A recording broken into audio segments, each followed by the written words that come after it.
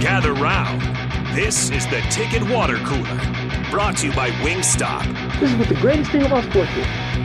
You play to win the game. Coming at you live in the heart of Lincoln, America. I say, hold up, wait a minute, something ain't right.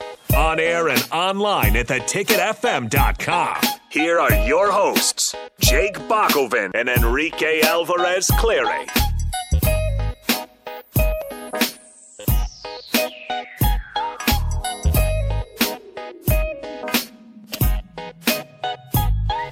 Good afternoon. This is the Ticket Water Cooler here on 93.7 The Ticket, brought to you by Wingstop. I am Jake Bakoven. He is Rico. Let's talk some Husker football. Why don't we? There's a What's up, though? It's a game week. It's game week. It is game week. Guys it's have exciting. landed in Ireland.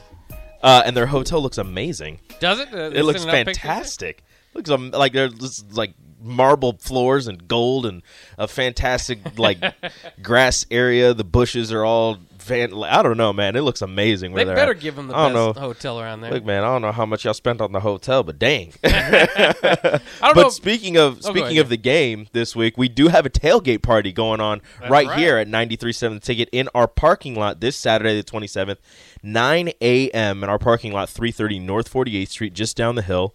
We'll have food provided, no charge, so you ain't got to pay. You just got to show up, make yourself known. You'll be able to tailgate. Free food. Provided by Ambition Electric and Steve's Garage Doors. We're going to have biscuits and gravy for breakfast and fried catfish, and pulled pork for lunch. So during the game, you get some catfish and some pulled pork, biscuits and gravy early in the morning. Water provided by Culligan. Feel free to bring any additional food or drinks that you would like. Responsible beverage consumption is allowed for those that are 21 and over. Again, responsible. And the game will be shown on an outdoor TV. How about for those of us that are going to be doing post-game work? Can we also responsibly drink? You can. Well, I don't. You have to talk to the boss about that. That's not. Okay. That is not my decision. But yeah, you will be participating in the tailgate and the eating of the food, though. So yeah, absolutely. Just make sure you save me some because I'm gonna be in Grand Island. But, That's right, you will be. Yeah, but save me some. So again, if you guys want somewhere to tailgate for the game, because if you're not in Ireland, if you want somewhere to tailgate for the game, come right over here, 330 North 48th Street. Come on down the hill and join us at 9 a.m. for our little tailgate. It'll be blessed. I can't wait for it. I mean, obviously, none of us can wait for this. Can't wait for this game. It's approaching. I know somebody on the text line the last hour said this is the longest week of the year when you're waiting for the Husker game. Oh, it always happens. I feel like the offseason went by in a hurry. I know we were saying this earlier, but just with all the college football news and notes and it was a very fast offseason. Yeah. Normally in June and July, there isn't much to talk about sports wise, but we were kind of spoiled this season with everything that was going on, college football, NIL and conference realignment and just a whole bunch of other drama going on. Coaching changes, more drama just in the sports world in general, not just in college football. But yeah, for Nebraska, transfers, new coaches, drama that shouldn't be drama, like all kinds of things were going on. And it was a pretty quick offseason. Yeah, it was, and so finally the season is arriving. But I did see a report out this morning from On3 that was saying of Notre Dame, if that basically with the TV deal, the new mega TV deal that the Big Ten has. There's kind of a contingency in there if Notre Dame signs. So, I mean, it's not a secret. It's not like I would say it's a worst kept secret, but it's not a secret at all. It's just an open invitation to Notre Dame from the Big Ten, just in case. And Oregon, the other reports they've been kind of they have open talks, starting to flirt. They have open talks with the Big Ten to see if they would be a fit in the conference, and really. I don't know what all they have to go through, the hoops they have to jump through for Oregon and the Big Ten. But if I'm, a person in a position of power in the Big Ten and Oregon's like, hey, we think we might want to join your conference. Can we just talk about if we would be a fit? I'm like, we don't need to talk about it. You would be a fit. This is nothing to talk about. I don't really necessarily see that as like. How would they not be a fit? Well, it's just Oregon showing interest. They want to make sure that they know that maybe everybody knows that Oregon is actively trying to maybe they don't want to offend the Pac-12. Maybe that's kind of what they're doing. Well, I mean, opening talks with the Big Ten is already offending the Pac-12. Like, there's nothing you can do about that. That's already kind of happening. So what I'm thinking is, if Oregon wants to, if the Big Ten wanted Oregon, they'd already have them. that's why I think the Big Ten seems to be sitting on this Notre Dame offer. And there's also, that we'll see if that gets figured out soon, because Notre Dame, there's also reports Notre Dame more interested in staying independent if they can get a big enough TV deal.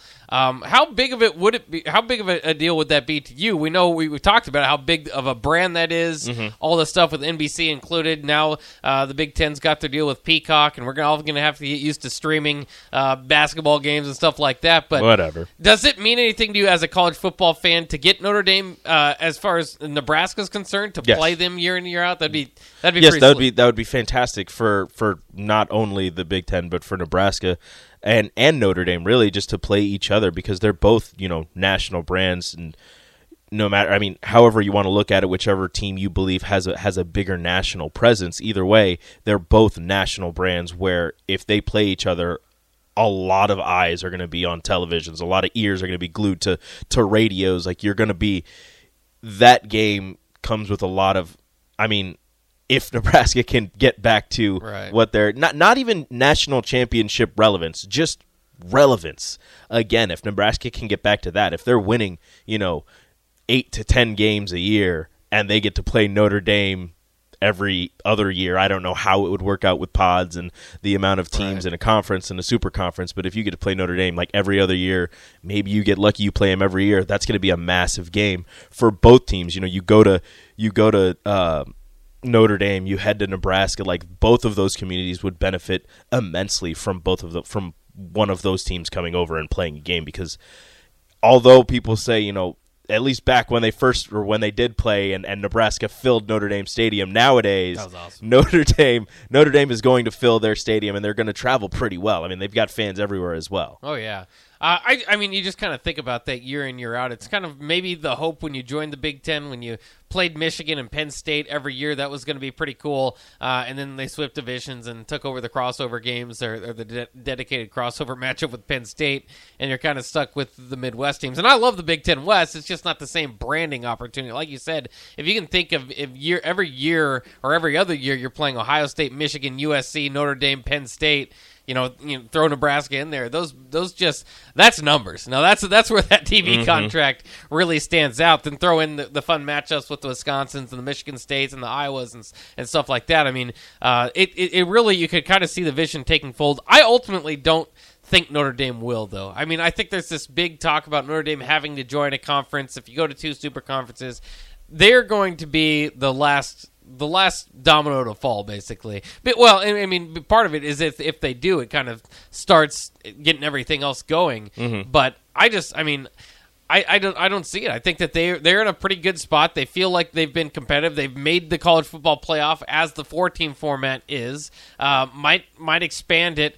I don't, and they're a big enough draw that they're able to schedule all these games with basically whoever they want on a given year. They have the USCs or the Florida States or the Michigans in years past. Well, they have to honor their ACC contract. Right, that's kind of a part of that, so they have to play all of them, and then their non-conference games they can non-conference, I guess. You schedule whoever you want, and they always get their USC matchup, and then another big time matchup. And do they play Navy like? Yeah, usually. So it's a thing, and I'm not not to downplay Navy, because that's still a good institution, and this still be a really fun game to watch. But like, you're playing ACC competition outside of Clemson, and depending on what year you get them, Miami, Florida State. Hey, Wake Forest, North Carolina State's not doing it for you this year? It's not the greatest, and Notre Dame is the biggest draw there. But in terms of eyes on TVs outside of just your regular fans, if Notre Dame were to join the Big Ten, which again is a better, and I know this doesn't matter anymore, but a better geographic fit for them, and it seems as if they would fit a lot better in the Big Ten than the SEC, because really those are the 2 conferences that are going to be left once all the dust settles. Yeah. The Big Ten would probably make the most sense for them, especially considering that they already have rivalries and historic matchups with some Big Ten members, whereas you would have to build the intrigue with an SEC member outside of an Alabama, because that would just be a battle sometimes juggernaut Notre Dame and then always lately juggernaut of Alabama until whenever Nick Saban decides to hang it up. Well, and speaking of Nick Saban, that's the other news in the college football world today. He is now the highest paid coach in college football, as well he should be. He deserves it. He's had some other guys, Kirby Smart recently, overtake him. So Alabama did what they probably should do in this case, give him an 8-year extension worth $93.6 million. Although he doesn't need it because he didn't pay for his own house. Did Alabama pay for that as well? Like the boosters paid for. That was like a big deal when it first happened. Like all the boosters came together and paid for his house. Yeah. So he didn't pay for it. It didn't come out of his pocket. So, he was the highest paid coach, kind of sort of already just because the boosters kind of get him whatever he wants outside of the money in his own pockets. It's weird because it's hard to envision Nick Saban having fun. So, like, what does I feel like he's a fun guy. You think he's a fun guy? I feel like he is. Have you ever seen him smile? Yeah. Very rarely. Very rarely. My point is, it's like players coming out of New England, like Bill Belichick. They're like, he's actually really funny. Yeah. Like they say he's really funny. Well, he's got a really funny side. But the Bill thing is, Belichick once it comes down to football, it's this is business. This is what we got to do. We got to get this done. But they have a life outside of football. Yeah, it's probably like a 2 weeks. It's probably like a 2 week stretch of no football, and then they get right back to it. Buy their grandkids something or other. I just wonder, like, I feel like he's a really fun grandpa. What does Nick Saban spend his money on? That is That's what I'm saying. Question. I don't think he. What goes does Nick out, Saban do in his leisure time? Have fun, yeah. That is a good question. Buy new sun hats? I don't know. Because Bill Belichick has a boat. He's a big boat guy. Yeah, he's a boat guy. He has like this massive yacht that he's been had pictures of him on. But Nick Saban, I don't know. I don't know either, but he's got a lot more money to do whatever it is that he does with it. So that's good news for him. We're gonna take a quick break. We are up against the clock there. Oh, my bad. Somebody corrected me. The boosters didn't pay for his house. They bought his house and then let him live there for free. Oh yeah. So they paid for his house. It's a better way around it. Let's get to this. I did this last year. I thought it was a lot of fun. Every week I would look at the famous alumni from this week's opponent. And this week's opponent is Northwestern. So there's a big list, guys. This is a big list of alumni. I didn't do a top 10. I have a lot of them. So we're going to look at the most famous people that will probably be cheering against the Huskers, unfortunately. A lot of ESPN. Week. A lot of ESPN, a lot of sports journalists, a lot of actors. A lot of stuff going on there. So we'll do top Northwestern alumni coming up next year on the Ticket Water Cooler.